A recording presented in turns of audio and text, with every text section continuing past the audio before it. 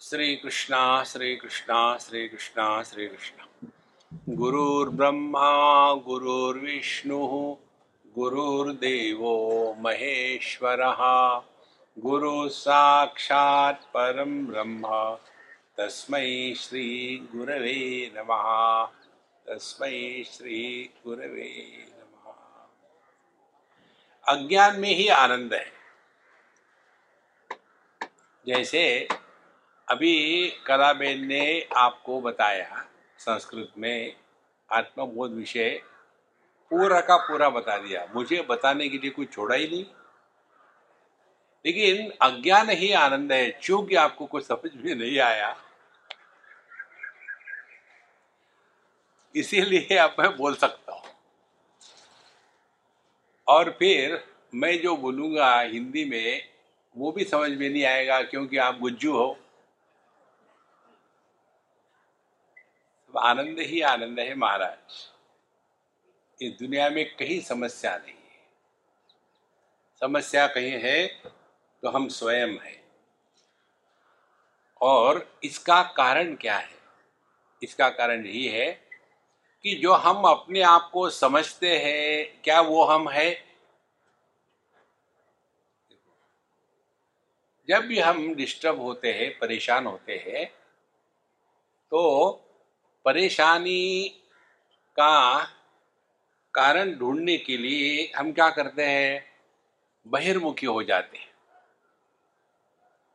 मैं यदि पति हूं तो मेरी परेशानी का कारण मेरी या किसी अन्य की पत्नी। मैं यदि पुत्र हूं तो मेरे दुख का कारण मेरे पिताजी। तो हम सब लोग इतने एक्सपर्ट हो गए हैं कि अपने दुख का कारण अन्य को बताने में। और उसके पश्चात फिर हमारी आध्यात्मिक साधना क्या होगी? दुख के कारण को मिटाओ। तो पति क्या करेगा? पति पत्नी को सुधारने का प्रयत्न करेगा, क्योंकि उसी के कारण दुखी हो रहा। इसको कहते हैं अशक्यानुष्ठान। यह अशक्य है। भगवान राम सीता जी को नहीं सुधार सके तो ये जगजीवन राम सुधार सकेंगे? देखो, तो फिर सवाल आता है क्या करे? तो वहां ये ढूंढ के निकाले कि दुखी कौन है, तो पता चलेगा पति दुखी है। अब फिर और अनुसंधान करें, ये पति का जन्म कब हुआ था? जो है वही दुखी करेगा ना, जो नहीं है वो कैसे दुखी करेगा? तो अपने आप में ढूंढ के निकालो कि मैं कौन हूं और मैं क्या बना। तो पता चलेगा मैं आदमी हूं, मैं पति बना। तो पति क्या है? पति बनावटी है। और बनावटी चीज से आदमी को कभी सुख नहीं मिलता। असली चीज से सुख मिलता है। आप गहने खरीदने के लिए चले जाओ और बनावटी गहने खरीदो तो परेशान हो जाओगे। आप भी नहीं, दूसरे भी परेशान हो जाएंगे। एक बार न्यूयॉर्क की बात है, एक अम्मा मुझे बता रही थी, वहां भी काफी चोरी है। ये भ्रांति में मत रहे ना कि अमेरिका बड़ा अच्छा है। अपना हिंदुस्तान जैसा कोई देश है ही नहीं। देखो, यहाँ सब मौज में रहते हैं। तो एक आया आदमी और उसके गले से एक छीन कर चला गया। अब वो बेचारी क्या कर सकती है? फिर दूसरे बार जब वो जा रही थी, फिर वो आदमी आया और एक चाटा लगाया उस औरत को। बोले, झूठ मूठ के गहने पहने थी को। उसने सोचा कि असली थे तो कुछ मिलेगा, तो खींच तो लिए। और जब बेचने गया तो बोले ये तो प्लास्टिक के है, इसमें कुछ नहीं है। तो माने उसकी मेहनत खराब हो गई। आदमी के दुख का कारण बनावटी। बिल्कुल सरल बात है। तो करना क्या है आत्मबोध के लिए? ये बनावटी चीजें छोड़ दो। तो हम जब जब दुखी होते हैं तब तब हमको पता चलता है कि हम कुछ ना कुछ बने हैं। पति पत्नी, भाई बहन, माँ बाप, सास ससुर, ये सब बनावटी। इनकी कोई सत्ता नहीं। तब जा करके हम इस तत्व चिंतन में लग सकते हैं। लेकिन भगवान की माया से हमारी माया से बड़ी पावरफुल है। भगवान ने अपनी माया से हमको निर्माण किया और हमने अपनी माया से भगवान को बेवकूफ बनाया। देखो, तो हमारी माया क्या है? हमारी माया ये है कि हम दुखी होते हैं लेकिन दुख के कारण को निकाल नहीं चाहते। तो क्या करना है? ध्यान से सुनना। केवल इतना ही समझना है, अपने जीवन में आया हुआ कोई भी प्रसंग जिसके कारण हम अब बहिर्मुखता से उपरत होकर के अंतर्मुखी हो जाएंगे, तब देख लेना हम पर भगवान की कृपा हो गई। तो जो जिस कष्ट हमारे जीवन में आते हैं, जो परेशानी आती है, ये हमको कष्ट देने के लिए नहीं, परेशानी के लिए नहीं आती। ये आती है हमको इस दुनिया से उपरत होना है। ये दुनिया हमेशा ऐसी ही रही है। देखो, पूरा जीवन इसी में बर्बाद कर देते हैं। कोई अपने घरों में, गृहस्थी में, कोई समाज में, कोई पॉलिटिक्स में, और जिस काम के लिए आए थे वही भूल गए। देखो, जैसे हम लोग यहाँ सब किस लिए आए हैं? सत्संग को सुनने के लिए, अंडरलाइन, सुनने के लिए। लेकिन क्या हो जाता है, यहां आकर के सो गए। यहां हमको नींद क्यों आती है महाराज? क्योंकि यहां ही आपको शांति से प्रसन्न रहने का मौका मिलता है। घर में सब परेशान करते हैं, आपको डांटते हैं, इनको तो कुछ काम धंधा है ही नहीं, दिन भर खाते रहते हैं, सर खाते सबको डिस्टर्ब करते रहते हैं। और यहां आ गए तो आपको बताया जाता है आप साक्षात सच्चिदानंद पर ब्रह्म परमात्मा हो। कितना अच्छा लग रहा है, और सो गए। अपने जीवन में केवल एक ही वस्तु हमको कृतकृत्यता दे सकती है, अपने आप को पहचानो। यही हमारे जीवन का एकमात्र प्रयोजन है, दूसरा कोई प्रयोजन नहीं। बाकी सब साधन है। देखो क्या क्या साधन है? धर्म, अर्थ, काम, ये तीन साधन बनते हैं। यदि हम इसमें फंसे नहीं तो अर्थ में फंसना माने क्या? पूरा जीवन पैसों को इकट्ठा करने में लग जाना। फिर काम में फंसना क्या? जिंदगी भर भोग में ही लगे रहना। और धर्म में फंसना माने क्या? गुड़ी गुड़ी होकर के अपने आप को बेवकूफ बनाना। ये जितने धर्म धुरंधर होते हैं ना, गुड़ी गुड़ी ब्रांड, बड़े डेंजरस होते हैं। इनका ध्यान लोगों की तरफ होता है, अपनी तरफ नहीं, और लोगों को सुधारने लग गए। एक सज्जन ने हमको कहा, स्वामी जी अपनी भगवत गीता को राष्ट्रीय ग्रंथ घोषित करना चाहिए। अपनी भगवत गीता को हर स्कूल में बच्चों को कंपलसरी करना चाहिए पढ़ाने के लिए। हमने कहा अच्छा, भगवत गीता के बारे में मुझे कुछ बताइए, मुझे कुछ समझ में नहीं आ रहा। बोले भगवत गीता आपको मालूम नहीं? भगवत गीता, भगवत गीता कहाँ है? भगवत गीता पेड़ से लगी है क्या? नहीं, लोग बोलते हैं तुमने पढ़ी है। बोले मैंने नहीं पढ़ी। तो आपने तो नहीं पढ़ी, पब्लिक को सुखाने जा रहे हैं। देखो महाराज, पहले हम आदि भौतिक जगत में भटकते हैं, फिर आदि दैविक जगत में भटकते हैं। आदि भौतिक जगत में भटकना माने हमने अपने आप को ये दुनियादारी में लगा लिया, अपने को देह मान करके।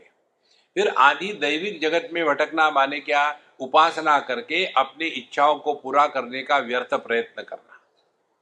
और तीसरी बात आती, जब इन दोनों से उठेंगे ऊपर, आदि भौतिक और आदि दैविक से, तब जाकर के अध्यात्म में प्रवेश होता है। और जिसका अध्यात्म में प्रवेश हो गया है, वही आदमी इस ग्रंथ के अध्ययन का अधिकारी है। हम आपको अस्पष्ट अस्पष्ट बताते। हमारे उत्तर प्रदेश में स के पहले अ या ई लगाने का व्यवहार है। जरा अस्पष्ट अस्पष्ट बोला करो, तो ठीक है, हम अस्पष्ट बोलेंगे। उसी प्रकार से स के पहले वो ई भी लगाते हैं। Star, smile, station, speak. तो हम आपको स्पष्ट बता रहे हैं, हमारा सत्संग ना तो हॉस्पिटल है, ना तो मंदिर है। हमारा सत्संग जिम है। जिम में लोग किस लिए जाते हैं और कौन जाते हैं? पहले कौन जाते हैं? बीमार आदमी जिम में नहीं जाता। सबसे ज्यादा भीड़ आपको हॉस्पिटल में मिलेगी। और सबसे बढ़िया बात है, वहां कोई किसी को इनविटेशन नहीं देता, फिर भी पहुंच जाते। बीमार लोग हॉस्पिटल में जाएंगे। दूसरे लोग जो अपने से दुनिया से परेशान है, कुछ कर नहीं सकते, वो मंदिरों में जाएंगे। और ये भगवान हमने ये करेंगे वो करेंगे, तो 100 रुपए का पेड़ा चढ़ा देंगे। केवल इच्छा को पूरा करना, यही उपासना का तात्पर्य हो जाता है। आप कोई भी स्तोत्र पढ़ लो, आप सभी स्तोत्रों के अंत में जाकर के फलश्रुति होती है। पुत्रार्थी लभेत पुत्र, धनार्थी लभेत धनम। यदि इसको सुबह उठ करके ठंडे पानी से नहा करके गंगा जी में खड़े होकर के इसका पाठ करोगे तो ये होगा। यदि वट वृक्ष के नीचे बैठ करके ध्यान करोगे इसके पाठ के साथ तो ये होगा। माने आपकी इच्छाओं को पूरा करना, यही हमारी उपासना हो गई। देखो, तो एक हो गया हॉस्पिटल, दूसरा हो गया मंदिर। अब तीसरे आते हैं जिम में। जिम में कौन जाता है? जो स्वस्थ है और जो स्वास्थ्य को टिकाना चाहता है। दो बातें। तो यहां आने वाले आप सभी लोग तृतीय श्रेणी में आते हैं, ऐसी मैं कल्पना करके बोल रहा हूं।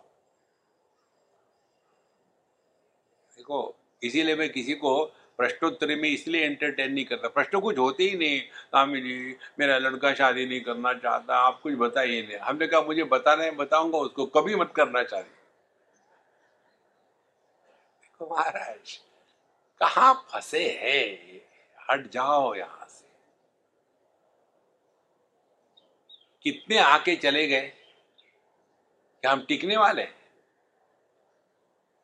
देखो, फिर क्या करें? कुर्वन्ने वेह कर्माणि जिजी विशेषतकम समा।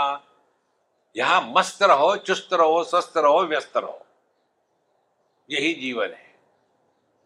नहीं तो रोना धोना, रोना धोना बहुत हो गया। ऐसे जो बिना रोने वाले हैं, अब उनके बारे में आत्मबोध भगवान शंकराचार्य का बताता है। कौन है बिना रोने वाले? तपो भी क्षीण पापानाम शांतानाम भीतरागिणाम मुमुक्षूणाम अपेक्षोयम आत्मबोधो विधीयते। यह आत्मबोध उनके लिए है। कौन कौन है? अब अधिकारी का निर्णय करते हैं। कौन अधिकारी है? केवल अपने देश में और गवर्नमेंट सर्वेंट में जो किसी काम के लिए लायक नहीं है, ऐसे नालायक लोगों को जॉब मिल सकता है।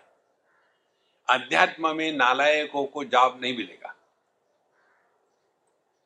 लेकिन अपने यहाँ जहां चले जाओ, केवल एक ही बात है, स्वामी जी आपको तो ठीक है, आप सन्यासी हो, हम गृहस्थ है, हमको कैसे संभव है? तो क्या आपको क्या रिजर्वेशन चाहिए रियलाइजेशन के लिए? देखो संतो, जैसे अपने देश का सत्यानाश हो गया है ना उसके कारण, वैसी हमारा सत्यानाश हो जाएगा यदि आप ये कल्पना करोगे कि हम गृहस्थ है, इसीलिए हमको जप करने की जरूरत नहीं है, इसीलिए हमको अध्यात्म करने की जरूरत नहीं। हमने शादी करी माने किसी पर उपकार किए क्या? देखो संतो, अपने आप को वीक मत बनाओ, बी स्ट्रांग। किसी से भी कोई भी चीज फ्री में कभी नहीं लेनी चाहिए लाइफ में, उससे तो मर जाओ। लेकिन भीख मांग के जीना महापाप है। तो कहते हैं तपो भी क्षीण पापा नाम, तो जिनके पाप खत्म हो गए, इसका मतलब किसके द्वारा? तपो भी। तपस्या क्या है? यही तपस्या है। दो चीजों का अर्थ है तपस्या। एक, किसी पर भी अवलंबित ना रहे। सर्वम परवशम दुखम सर्वम आत्मवशम सुखम एतद विद्यात् समासेन लक्षणम सुख दुखयो। किसी पर किसी भी काम के लिए अवलंबित ना रहे, उसको कहते तपस्या। एक टांग पे खड़ा रहे ना, ये तो बगुला भी कर लेता है, वो नहीं तपस्या। किसी पर भी किसी भी काम के लिए अवलंबित ना रहे। और घरों में देखो आप लोग कितने एक दूसरे पर डिपेंडेंट होते हैं। और दूसरी बात, तपस्या का तात्पर्य है आत्मविश्वास को जागृत करें। हम कर सकते हैं, क्यों नहीं कर सकते? देखो, तपो भी, तो इसके द्वारा जिसके पाप नष्ट हो गए। पाप क्या है? पाप यही है, अपने सामर्थ्य को, अपनी क्षमता को नहीं पहचानना, यही पाप है। भगवत गीता में पहली बार भगवान कृष्ण अर्जुन को डांटते हैं। देखो, ये प्रेम भीम से कुछ नहीं होता। यदि कुछ करना है तो डिसिप्लिन चाहिए और पनिशमेंट चाहिए, अपने आप सब हो जाता है। देखो, तो अर्जुन जब रोने धोने लग गया तो भगवान ने उसको ये नहीं कहा बेटा रोना मत, एक चॉकलेट और ले लो, ठीक है, ज्यादा मत। हाँ, एक लगाओ कस के। भगवान ने वही किया। क्लैब्यम मास्मगम पार्थ न एतत्त्वयि उपपद्यते। अपने आप को क्लिब मत बनाओ। क्लिब माने नपुसक। नपुसक माने जिसके जीवन में उत्साह नहीं है। जो व्यक्ति बिना उत्साह के जीता है वो मुर्दा है। मुर्दे को उत्साह होता है क्या? जाके जल्दी जलने का, यार जल्दी चलो यार, ठंड लग रहा है, जल्दी जला दो। नहीं, उत्साह उसको लेने वाले को होता है, ले जाने वालों को। तपो भी क्षीण पापा नाम। जीवन में उत्साह से जिए। देखो, आप अपने अंदर की जो अनंत शक्ति है उसको जागृत कर सकते हैं। तपो भी क्षीण पापा नाम। दूसरी बात, शांता नाम, जो जगत में रहते समय किसी भी कारण से विक्षेपित नहीं होते। देखो, लोगों का बोलना भले उनके मुंह में हो, लेकिन सुनना तो आपके कान में है ना। लेकिन कोई हमको गाली दे दे तो क्या करे? क्या करे? जैसे आप सत्संग सुनते हो वैसे उनको सुनो। सत्संग सुन के कोई फर्क पड़ा क्या? नहीं पड़ा। अब किसी ने बेवकूफ कहा तो क्यों फर्क पड़ रहा है? क्योंकि उसने सच बताया। और सत्संग में हमको बता दे कि तुम साक्षात ब्रह्म हो, परमात्मा हो, उसको स्वीकार नहीं करेंगे। नारायण। तो तपो भी क्षीण पापा नाम शांता नाम। ध्यान से सुनना, जीवन की सर्वश्रेष्ठ आध्यात्मिक साधना है you are at peace with your self. जो व्यक्ति अपने आप से शांत है, प्रसन्न है, उसने बहुत ऊंचे कोटि की साधना कर ली है। और हम लोग दुखी जो होते हैं ना, अन्य के कारण 20% और 80% स्वयं के कारण। अब देखो, कहीं भी चले जाओ, बुढ़ाओ लोगों में सब कुछ ठीक है, स्वामी जी हमारी तबीयत ठीक है, बच्चे बड़े हो गए, उनकी शादियां हो गई, उनके बच्चे हो गए, उनकी शादियां हो गई, उनके बच्चे हो गए, बिजनेस ठीक चल रहा है, स्वास्थ्य ठीक है, लेकिन मन बड़ा विक्षेपित रहता है। क्या करे? तो मेरा सर खाओ। देखो महाराज, शांता नाम वीतरागिणा। वीतरागिणा माने जिसके अंतःकरण से अब किसी के भी प्रति कोई भी आसक्ति नहीं रही है। ये राग का अर्थ राग द्वेष दोनों है। तो इससे बचना माने क्या? इससे बचना माने जगत में जीरो चॉइस लेवल पर जीना। Don't give your self any choice. जैसा है वैसा ठीक है,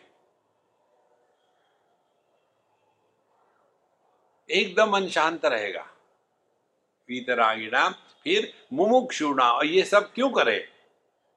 ये इसलिए करे कि एक आध दिन तो भगवान की कृपा हो जाए और समझ में आ जाए कि जिसको हम स्वातंत्र कहते हैं, क्या वो स्वातंत्र है? हम अपने मन के जितने भयानक गुलाम है और किसी के नहीं है। हमारा मन हमको नचा रहा है, लेकिन समझ में नहीं आता कि हमारे दुख का कारण यह अनियंत्रित मन ही है। तो मुमुक्षुणाम, जिसको मोक्ष चाहिए, उसको अपने मन से मोक्ष लेना है। उपनिषद में आता है, मन एव मनुष्याणाम कारणम बंध मोक्षयोः, बंधाय विषयासक्तम मुक्तम निर्विषयम स्मृतम। बंधन का कारण हमारा ही मन है। यदि वो विषयों में आसक्त है तो मन बंधन का कारण बनता है। यदि वो विषयों से मुक्त हो गया तो वही मन मोक्ष का कारण बनता है। माने क्या करना है? ध्यान से सुनना। अध्यात्म में और धर्म में और उपासना में जो मोक्ष का वर्णन है वो भिन्न प्रकार से है। धर्म में मैं को मुक्त करते हैं, मुझे भगवान पाप से मुक्त कर दो, लेकिन मैं बना रहे। फिर उपासना में भगवान मुझे वैकुंठ ले जाओ। अंधेरी में एक सोसाइटी है, वो वैकुंठ सोसाइटी, और हमको वहाँ किसी प्रोग्राम के लिए बुलाया था। सब पब्लिक बैठी थी, सब सोसाइटी के लोग, और हमने कहा कि हाँ क्या करना है। बोले स्वामी जी आप हमको उपदेश करिएगा, ये हमारी एनिवर्सरी है। अभी तक तो हम लोगों ने एनिवर्सरी में एकदम वेस्टर्न स्टाइल से किया है। अब इस समय हमारे मन में आया कि अपने भारतीय संस्कृति के अनुसार हम करें। हमने कहा ठीक है, अब शुरू हो जाओ। मेरे प्यारे वैकुंठवासियों, क्योंकि सोसाइटी का नाम वैकुंठ सोसाइटी था, और वैकुंठ में जाके करोगे क्या? वही तम्बाकू, वही चूना, दूसरा कुछ नहीं। तो जो उपासना का मोक्ष है वो अपने इष्ट देवता के यहाँ जाना, और वहां भी जाकर के चुप थोड़ी भगवान जो कहेंगे काम करते रहो। असली मोक्ष होता है मैं से मुक्त होना है, मैं को नहीं मुक्त करना। हम सब लोग मैं से मुक्त नहीं होना चाहते, मैं को मुक्त करना चाहते। तो कैसे मुक्त करना चाहते हैं? पहले मैं लेट उठता था, अब मैं लेट नहीं उठता। पहले मैं मांस खाता था, अब मैं घास खाता है। पहले मैं गुस्सा करता था, अब मैं रोते रहता हूं। महाराज, इस मैं से ही मुक्त होना है, यही असली मोक्ष है। इसके लिए कहते हैं मुमुक्षुणाम अपेक्षोयम, इसकी ये अपेक्षा है साधक की। तपोभी क्षीण पापानाम, शांतानाम, वीतरागिणाम और मुमुक्षुणाम, इसको कहते हैं साधन चतुष्टय। वेदांत की भाषा में कहे तो विवेक, वैराग्य, समाधि, षटक संपत्ति और मुमुक्षुत्वम चैति, ये चार बातें जिसमें है उसके लिए अयम आत्मबोधा विधीयते। यह आत्मबोध ग्रंथ उन लोगों के लिए जिनको रोना धोना है, उनके लिए नहीं। बोधोन्य साधनेभ्यो ही साक्षात मोक्षैक साधनम पाकस्य वन्य वज्ञानम बिना मोक्षो न सिद्ध्यति। अब देखो, आपको यदि खाना बनाना हो तो क्या करना पड़ेगा? पहले शॉपिंग में जाना पड़ेगा। शॉपिंग में जा करके जो जो सामान खरीद के ले आए, और खरीद के लाने के बाद उसको निकाला, साफ किया, धोया, काटा, सब कुछ तैयार किया। अभी खाना तैयार नहीं हुआ, फिर उसको पकाना है। लेकिन जो नेचुरोपैथी के विक्टिम है उनको पकाने की जरूरत नहीं, जा करके डायरेक्टली गायों के जैसा खाने। स्वामी जी, ये जो है ना रॉ फूड खाने से जो है ना आपका कोलेस्ट्रॉल नहीं बढ़ता। फिर बताएंगे कोलेस्ट्रॉल नाम की कोई चीज होती ही नहीं, तो इतने दिन तो घास खिलाया है ना। देखो, हम लोग मनुष्य है, मनुष्य को कुक किया हुआ ही खाना खाना चाहिए, कच्चा नहीं खाना चाहिए। लेकिन उसी में फंसे।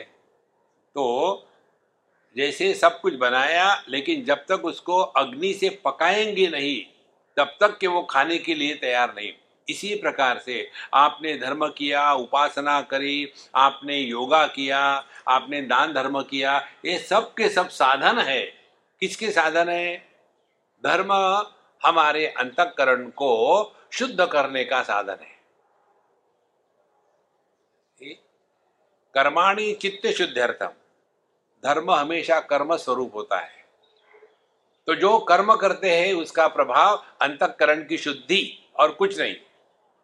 यदि अंतःकरण शुद्ध नहीं हुआ तो हमने कर्म के रोग में अपने आप को फंसा लिया है।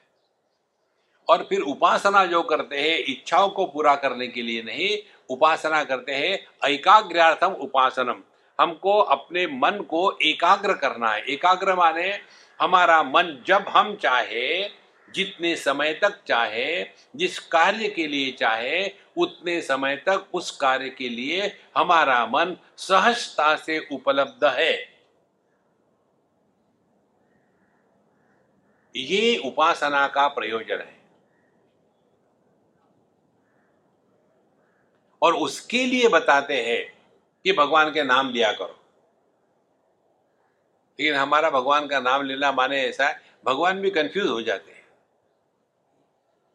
पहले तो शुरू करेंगे धीरे धीरे, हरे राम राम राम हरे हरे, हरे कृष्ण कृष्ण कृष्ण हरे हरे, हरे राम बहुत ज्यादा है, हरे राम राम राम हरे हरे। सभी के सभी भगवान कंफ्यूज, अरे तेरे को बुला रहा क्या? नहीं, मेरा नाम नहीं हूं। तो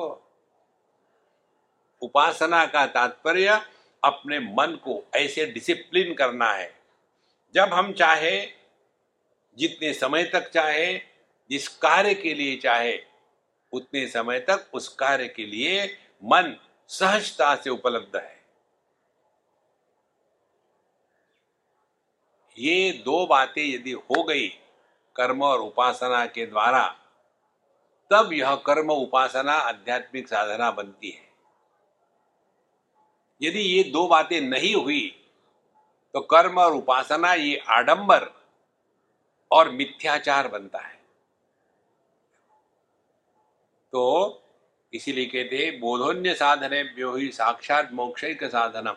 तो ऐसा जिसका अंतःकरण शुद्ध एकाग्र हो गया है, ऐसे ही अंतःकरण को अब तत्व चिंतन में लगाते हैं। तत्व चिंतन में कौन लगेगा? जो जगत से उपरत हो गया है और सो नहीं रहा है। दो बातें। तो जिस प्रकार से पकाने के लिए अग्नि ही साक्षात कारण है, उसी प्रकार से मोक्ष का साक्षात कारण अपना स्वरूप का अनुभव मात्र है।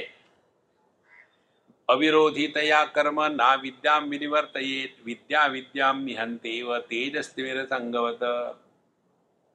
अविरोधितया कर्म न अविद्याम विनिवर्तयेत। देखो कर्म क्या है, इसको थोड़ा सा समझ लें। कर्म का जन्म होता है इन परिस्थितियों में। पहले तो हमने अपने आप को अपूर्ण मान के रखा है, तो अपने जीवन की जो अपूर्णता है वह प्रथम कारण है। दूसरा कारण, हमने किसी वस्तु या व्यक्ति को अपने से अन्य के रूप में स्वीकार किया है।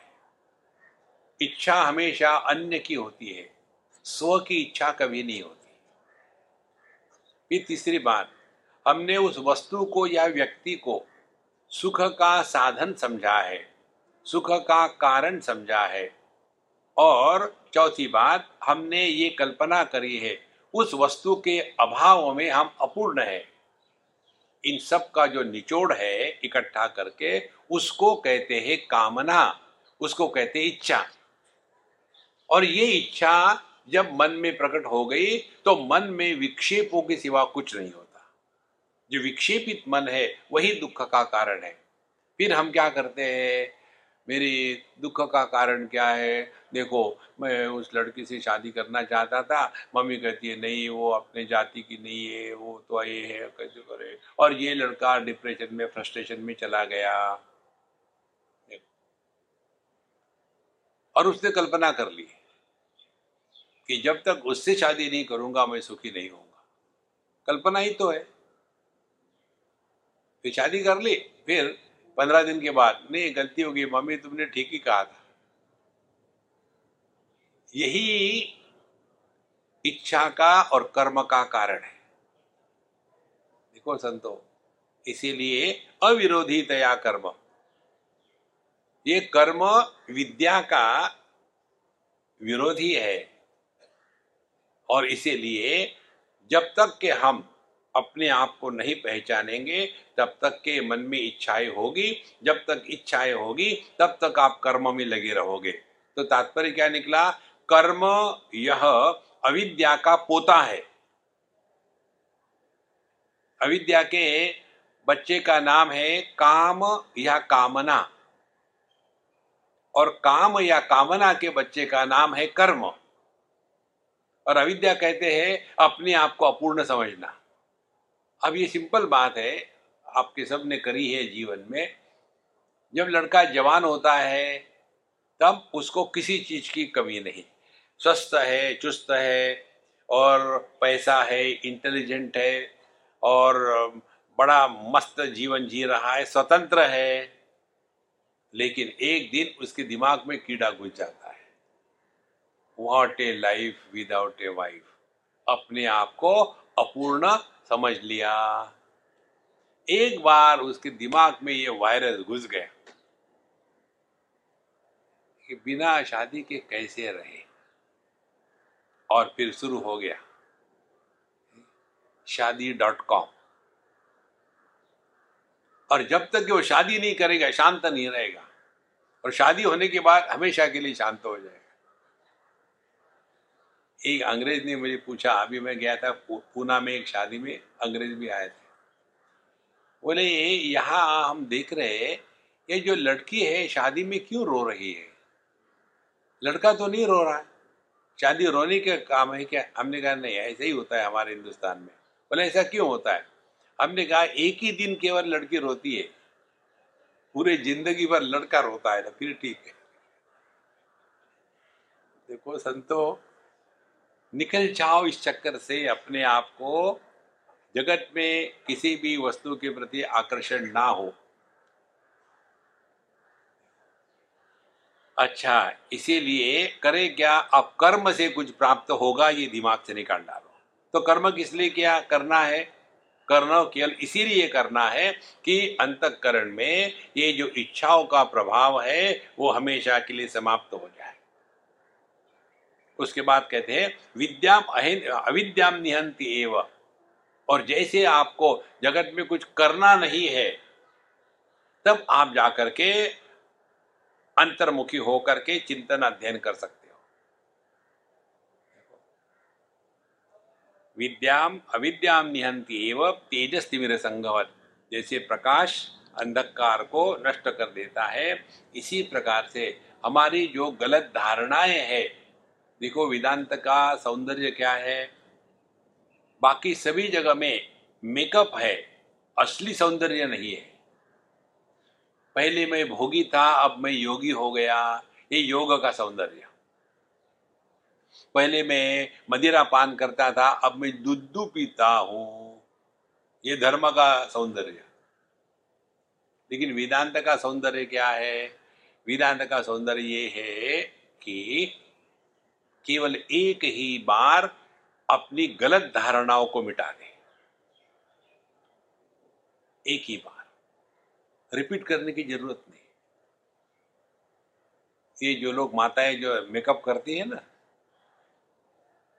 बड़े एक्सपेंसिव ब्यूटी पार्लर में जाकर के हेयर डू करती है, और फिर हेयर डू वो पक्षियों का घोंसला बना के रख दिया।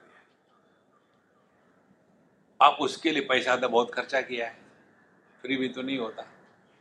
फिर नहाना तो है ही, तो फिर ऐसे नहाएंगे कि हेयर डू बना रहे, तो ऊपर से प्लास्टिक की थैली लगा लेंगे गले तक के, नहा धो करके, और फिर हेयर डू तैयार। नारायण, कब तक रखोगे इसको? ये हो गया ऊपर ऊपर का। लेकिन असली धारणा क्या है हमारी? 4 धारणाएं हैं, उनको मिटाना है। एक धारणा अपने बारे में, दूसरी भगवान के बारे में, तीसरी जगत के बारे में और चौथी आध्यात्मिक साधना के बारे में। इन धारणाओं को मिटा करके नई धारणाएं निर्माण नहीं करना। बाकी सभी मार्ग में नई धारणा निर्माण होती है। पहले मैं पापी था, अब मैं पुण्यवान हूं।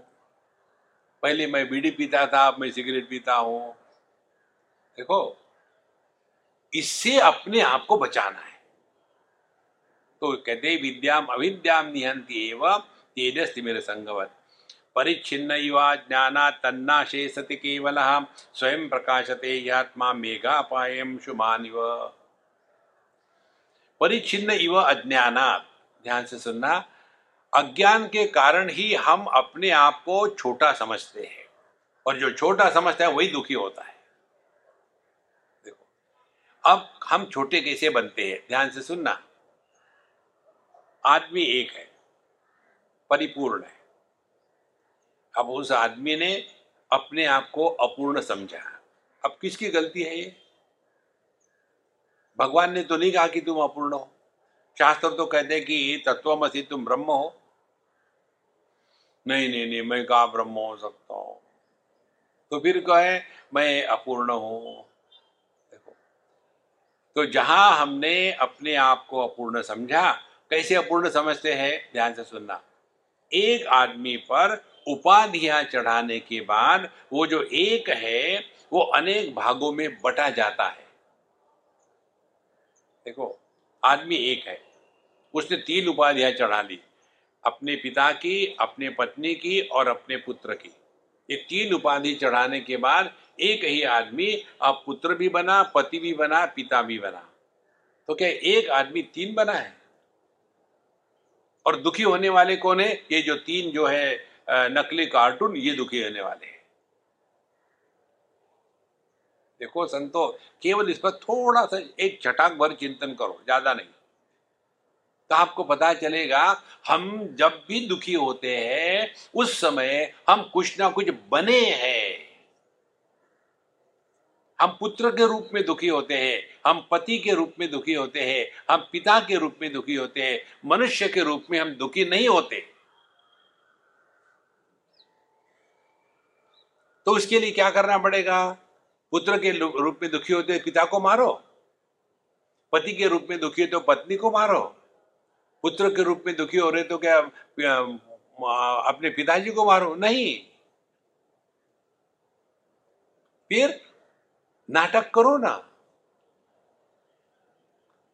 पूरी आध्यात्मिक साधना केवल नाटक है। ये कैसे संभव है? अभी आप क्या कर रहे हो? कितने आके चले गए महात्मा लोग, बता के चले गए, लेकिन हमारी वही तम्बाकू, वही चूना। और हमके कौन से अच्छे महात्मा अच्छे लगते हैं? जो हमारी बात मानते हैं वही अच्छे लगते हैं। जो हमको सच बताते हैं वो महात्मा बड़े बड़े कड़क है। करना कुछ नहीं है। आप पिताजी के सामने गए तो पुत्र के रूप में नाटक करो। क्या नाटक करना है? पिताजी के सामने या बड़ों के सामने जाने के बाद बात करने का तरीका कैसा हो? आदर प्रेम युक्त का हो। उनको सिखाना नहीं, उनको बताना नहीं, वो जो कहते हैं उसको हाँ कह देना। कभी आर्ग्यूमेंट मत करना। बूढ़े लोगों के साथ आर्ग्यूमेंट नहीं करना चाहिए। जो भी कहते हैं बिना सुने ही हाँ कह दो, फिर वो भी भूल जाएंगे किस लिए हाँ कहा था, और झंझट खलास। आर्ग्यूमेंट करते रहोगे तो फंस जाओगे। और दूसरी बात, जो छोटे बच्चे हैं उनके साथ बात करते समय प्यार से करो, समझाओ, उनको क्षमा कर दो, तब आपका मन शांत रहेगा। आप स्वामी जी भूल गए, पत्नी की तो बात बताई नहीं। मैं भूल नहीं गया, महत्व की बात आखिर में बताते। जैसे मिठाई खाना खाने की बात खाते हैं ना आखिर में, इसे स्वीट डिश। अच्छा, क्या स्वीट डिश है? जब पत्नी बोलती है तो पति ने नहीं बोलना चाहिए, और जब पत्नी नहीं बोलती है तो पति ने चुप रहना चाहिए। घर में शांति रहेगी। ये है आध्यात्मिक साधना। तो परिच्छिन्न अज्ञानात् तन्नाशे सति केवलः, जहां हमने अपने इस परिच्छिन्नता को हटा दिया, मैं देह हूं, मैं प्राण हूं, मैं मन हूं, मैं बुद्धि हूं, मैं आनंदमय कोश हूं, इनको हटा दो तो जो बचता है वो हम केवल है। केवल माने सब भेद समाप्त हो गए। जैसा कहते हैं ना, 100 रुपए मात्र केवल। इस मात्र की केवल की साधना हम आपको बताते हैं और गारंटी देते हैं कि आप नहीं करोगे। अपना आत्मविश्वास देखो कितना है। मात्र माने केवल, शब्द मात्र माने हम ये नहीं कह रहे कि संगीत है, कि मनुष्य की आवाज है, कि भगवान का नाम है, या गधे का चिल्लाना है, या बच्चों को डांटना है। ये विशेष शब्द हो गए, शब्द मात्र। कोई भी शब्द हो,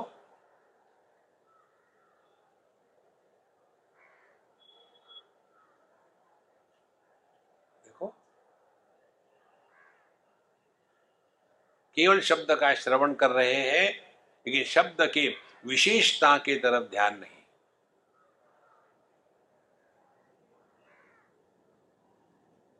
हम लोग जब भी डिस्टर्ब होते हैं तब हमने विशेषता के तरफ ध्यान दिया है। अध्यात्म का तात्पर्य अपनी सब विशेषता को खो देना है। केवल परमात्मा मात्र, फिर इसमें जीव जगत ईश्वर, ये सब के सब भेद समाप्त हो गए।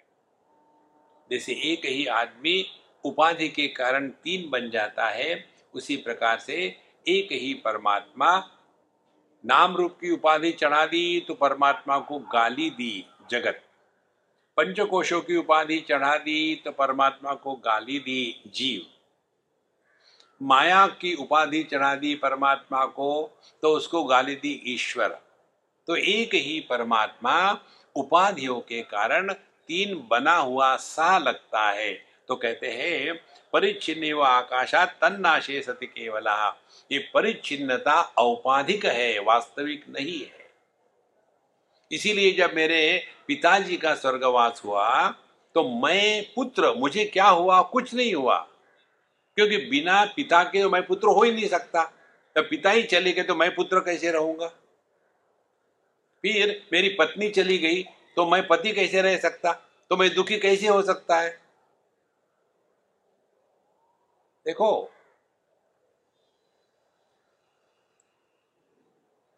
इसी अज्ञान में हम फंसे हैं। अज्ञान माने अपूर्ण ज्ञान। हमने अपने आप को पति माना है, पत्नी माना है, भाई माना है, बहन माना है, और यही दुखी होते हैं। अरे बाबा, आप इन सब के परे हो। कैसे परे है? आप पुत्र भी हो, पति भी हो, पिता भी हो, और इन सबके परे भी हो।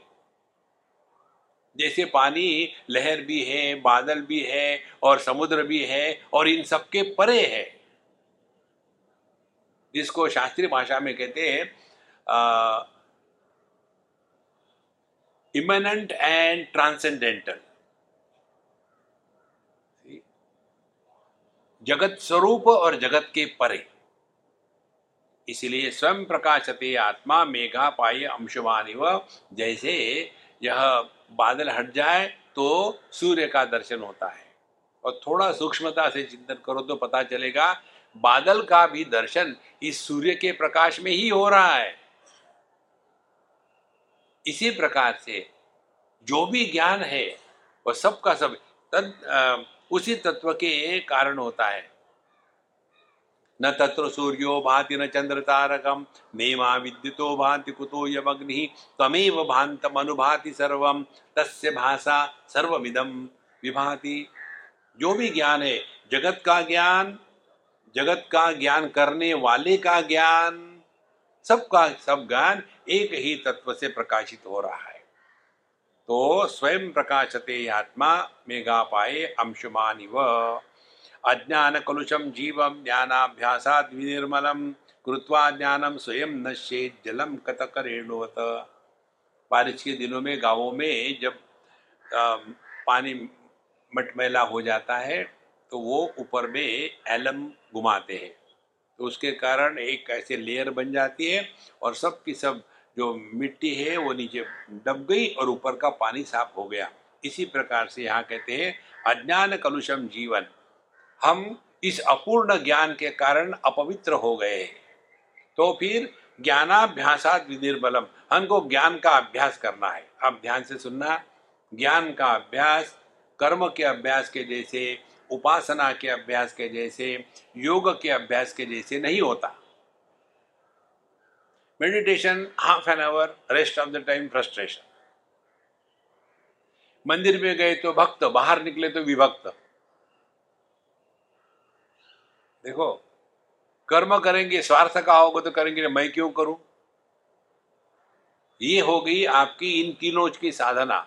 ज्ञान की साधना, ज्ञान का अभ्यास क्या है? 24 घंटे में 24 घंटे आपको सावधान रहना है।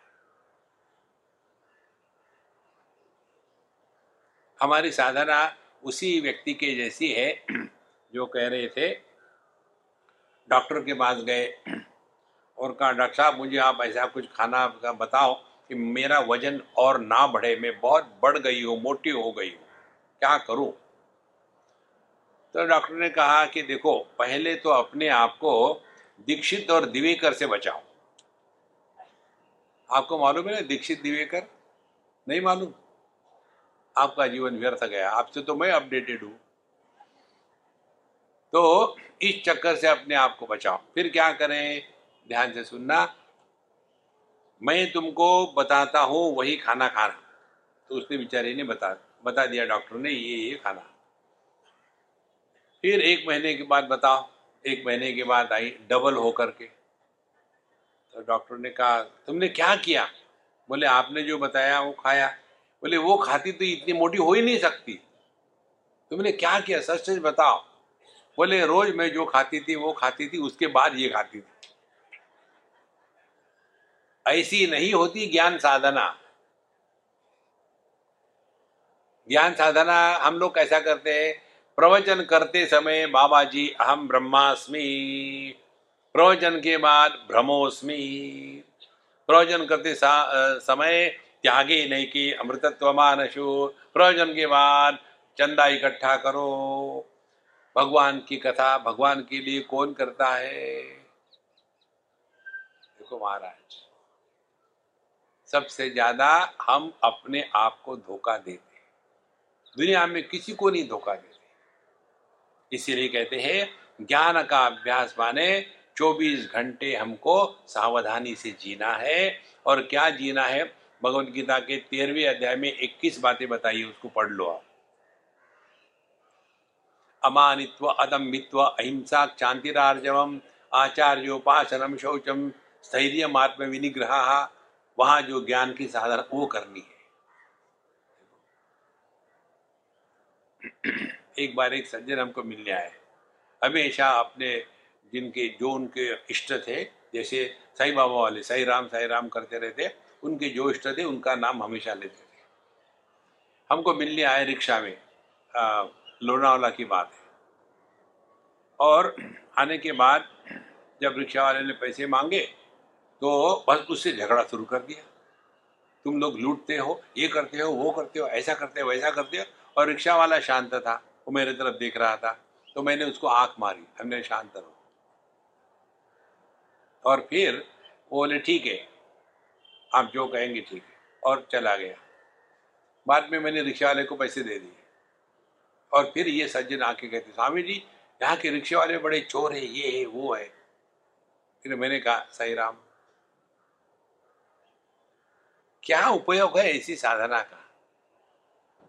मंदिर में जाकर के मनुष्य की बनाई हुई जो पार्थिव विग्रह है उसमें तो आप भगवान का दर्शन करने का नाटक करते हो, और भगवान की बनाई हुई जो ये मूर्तियां हैं इनमें भगवान नहीं देख सकते। बड़े ज्ञानी बने जा रहे हैं।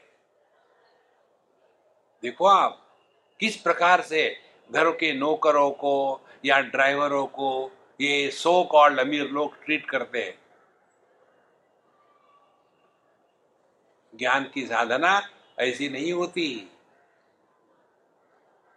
देखो, इसीलिए यहां जब कहते हैं अज्ञान कलुषम जीवम ज्ञानाभ्यासात् विनिर्मलम, हमको 24 घंटे सावधान रहना है। सावधानी क्या है? ध्यान से सुनना। एक ही सावधानी है, किसी भी कारण से अपने मन के संतुलन के साथ मत खेलो। पूरी भगवत गीता का उपदेश आपको एक लाइन में समझना है, समत्वम योग उच्यते। चाहे कर्म ले लो, चाहे उपासना ले लो, चाहे योग ले लो, चाहे ज्ञान ले लो, सबका तात्पर्य मन के संतुलन को बना के रखना। और ये जो मन का संतुलन है, इसी को परमात्मा कहते हैं। निर्दोषम ही समम ब्रह्म तस्मात् ते ब्रह्मणि स्थिता। 5वें अध्याय में कहते भगवान, जिसके मन का संतुलन 100% है, संतुलित मन को ही ब्रह्म कहते हैं और असंतुलित ब्रह्म को ही मन कहते हैं। देखो, दुखी आदमी को ही पति कहते हैं और सुखी पति को ही आदमी कहते हैं। क्या दो है क्या? पति और आदमी एक ही है। इसी प्रकार से अपना मन ही यदि हम ध्यान रखें ठीक से कि जगत में कुछ भी करते समय कहीं हमारा मन भटक तो नहीं रहा, कहीं हमारे मन में विक्षेप तो नहीं आ रहे हैं, कहीं हमारा मन सो तो नहीं रहा है, कहीं हमारा मन जगत का मूल्यांकन तो नहीं कर रहा है, कहीं किसी के बारे में अच्छा बुरा बोलने का विचार तो नहीं आ रहा है। इधर ध्यान रखे, इसको कहते हैं ज्ञान का अभ्यास। ये बाहर का आडंबर की जो मर्जियां करो, लाल पीले कपड़े पहन लिए और उसके बाद सर के ऊपर में छापे लगा लिए, दुनिया भर की मालाएं कर लो, कोई नथिंग रॉन्ग, वो मेकअप के लिए अच्छा है। लेकिन असली ज्ञान की साधना ये है। तो अज्ञान कलुषम जीवम ज्ञानाभ्यासात् विनिर्मलम कृत्वा ज्ञानम स्वयं नश्येत्। और एक बार हमको ये स्पष्ट हो गया, ध्यान से सुनना, मैं आदमी हूं पहले, बाद में मैं पति बना। एक बार ये ज्ञान आपका दृढ़ हो गया तो आप पति होते हुए भी दुखी नहीं होगे, पत्नी होते हुए भी दुखी नहीं होगे। फिर नाटक करो ना। पूरी साधना ये नाटक करने की है संतो। हम आपके हाथ में माला नहीं पकड़वा रहे, हम आपको दान धर्म की बात नहीं बता रहे, हम आपको मेडिटेशन करने की बात नहीं बता रहे, सिंपल बात बता रहे, नाटक करो। कैसे नाटक करो? जैसे हम बड़े एकाग्रता से सुन रहे हैं, लेकिन मन के अंदर में पता नहीं कब खत्म होगा। 1 घंटा कहते हैं, अभी कितना टाइम बाकी है पता नहीं, अभी तो और बाकी है 5-7 मिनट। माने एट ए टाइम 2 चैनल खुले हैं, एक कान और दूसरा मन। देखो, ज्ञान का अभ्यास यही है। मन जगत के द्वारा विक्षेपित जब नहीं होता ना, तभी आप ज्ञान को ग्रहण कर सकते हो। और एक बार हमने आपको बताया, एक ही बार हमको अपने स्वरूप को पहचानना है। स्वरूप की पहचान क्या है? इतनी ही है जितना समय, जितना प्रयत्न एक पत्नी को स्त्री होने में लगता है, जितना समय जितना प्रयत्न एक पति को पुरुष होने में लगता है, उतना ही समस्या, उतनी ही तपस्या, उतना ही समय हमको अपने स्वरूप को पहचानने में लगता है।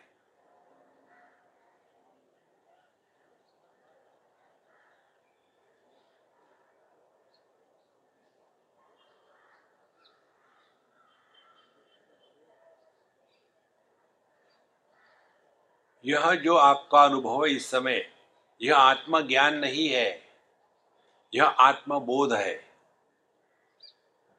ज्ञान और बोध में यही फर्क है। ज्ञान नष्ट हो जाता है, बोध नष्ट नहीं होता।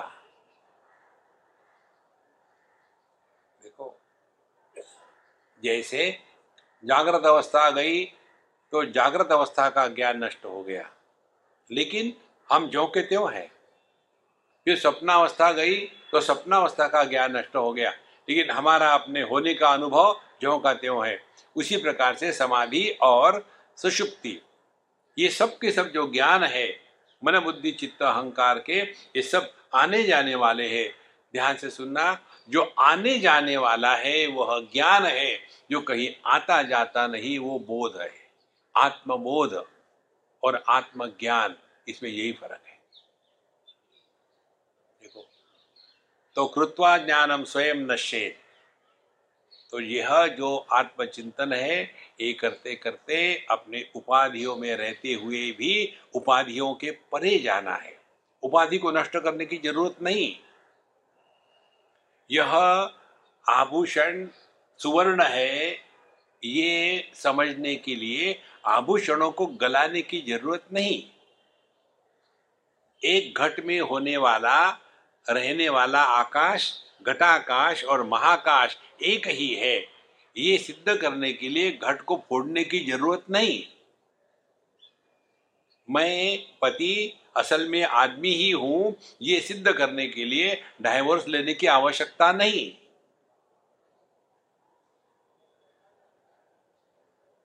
देखो संतो,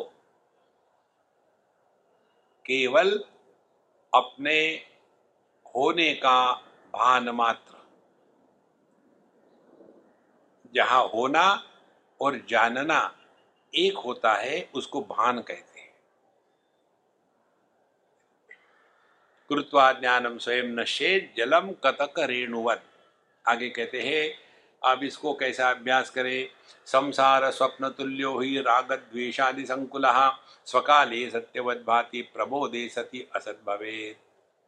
संसार स्वप्न तुल्यो ही, ये जो संसार है स्वप्न के जैसा है। और कैसे, राग द्वेषादि संकुलः, यह राग द्वेष से पूरा ठसाठस भरा हुआ है। फिर स्वकाले सत्यवत भाति, ध्यान से सुनना, कोई भी व्यक्ति स्वप्न को ये स्वप्न है ऐसा कभी नहीं देखता। जब सपना चलता है तो एकदम ठोस है, सॉलिड है। देखो,